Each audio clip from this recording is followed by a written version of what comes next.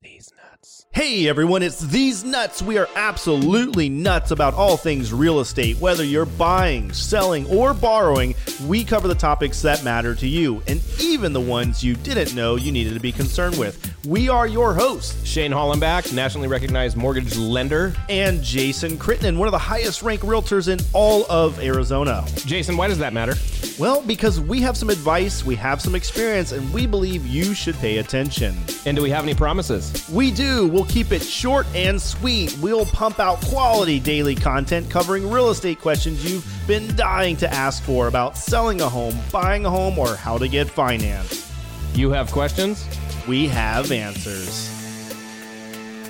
All right, guys, we are back with another super duper happy episode where we discuss financing a house or selling a house when you're going through a divorce. All right. Wonderful topic. Wonderful topic. Well, but the reason why we are making fun of it is because in both Jason and I's experience, and this is over almost 2 decades, more often than not, it's an amicable situation. more often than not. More often than surprisingly. So we can kind of just, have a little levity about it, right? Hey, look, if you're not having fun in life, then you're not having fun, right? So Yeah. We're just- may as well just get divorced. yeah, we're not making fun of anyone. We'll just divorce this podcast if we can't have fun here today. Exactly. But no, seriously, this is a topic that people want to know about. There's right? it's an Especially if important you're topic. Going through a divorce, or in the future you're going We're to go talking through a about it. divorce. Yeah. So here's the bottom line. This is why it came up. If you have not filed for divorce, or you guys are just talking, you're in the early stages of talking about it, but you want to either get rid of the assets or get rid of the real estate, right? So that you can, one person goes one way, the other person goes the other way. You take that equity, and husband goes and buys a place, wife goes and buys a place. Yes. That's a good time to do that before you file. If that's what you want, if you want to be able to, if you can amicably settle those debts, take your money and go on, you guys go buy your own places, that's a good time to do it. Do not file. Gotcha. So you already know for sure you're going to get divorced. So at this point, why don't we separate? But legally, we're not divorced. Yes. Yeah. Nothing's been filed with the court yet. The minute that you file for a divorce, it's considered pending litigation in the eyes of a lender. For sure, yeah. Because remember, a lender is looking and assessing your ability to repay that loan over the next 15 or 30 years. Sure. Right? And so you have to take a look at what the liabilities are and what the incomes are. And you don't know what they are. You have no idea what the liabilities or the incomes are going to be until the divorce is finalized. The other guy gets it all. You get half. And it doesn't matter that, we've already agreed he's not going to pay me alimony, or we agreed that she's going to pay me this much child support. All of that is fair game. Judge Judy has to say that. Judge Judy has to say it.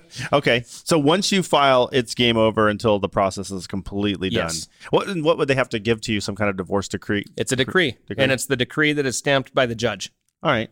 And then, so the best case scenario then is simply, and we've actually just completed one of these, or you did. Yeah. Someone that I knew that was going through a separation, and luckily they hadn't filed. They didn't file yet. They reached out to me, and I pointed them over to Shane, said, "Hey, talk to this guy." And Shane was able to pull out equity out of out of their mutual property. One was going to keep it, and the other one they just needed to cash the other person out. One kept it, gave cash to the other one. Yep. And then they'll go through the divorce process. So now the flip side of that coin is that I've also experienced this many times, that even if they're not going to divorce, they're going to separate. And so it doesn't always lead to divorce, right? Sure. So you still do that, still sell the house. No, we can't live with each other. I'm going to go buy a place over here. You're going to go buy a place over there. And I've actually had scenarios where they've never been divorced, and they're repeat clients. Awesome. Whether they sell and one sells and buys another, or we refi, or whatever it is, still not divorced, and they can go on forever and ever. Wow. I've got clients that have been separated, legally married, living separate for 25 years.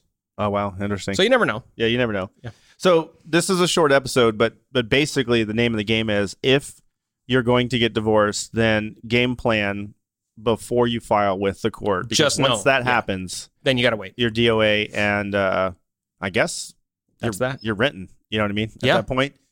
because there's no way a lender's going to be able to overlook the fact that there's pending litigation between two parties. And that's that. So, and that's solid gold. Yes, if you live in Arizona and you're looking to buy or sell or get a mortgage or refinance, we'd love to earn your business. Text loan to 602-975-2772 to reach Shane about buying or refinancing strategies. Text home to Jason at 602-975-2772 if you're looking to sell or buy in Arizona, or if you need a referral for out of state from my expansive national network. Guys, thanks for listening.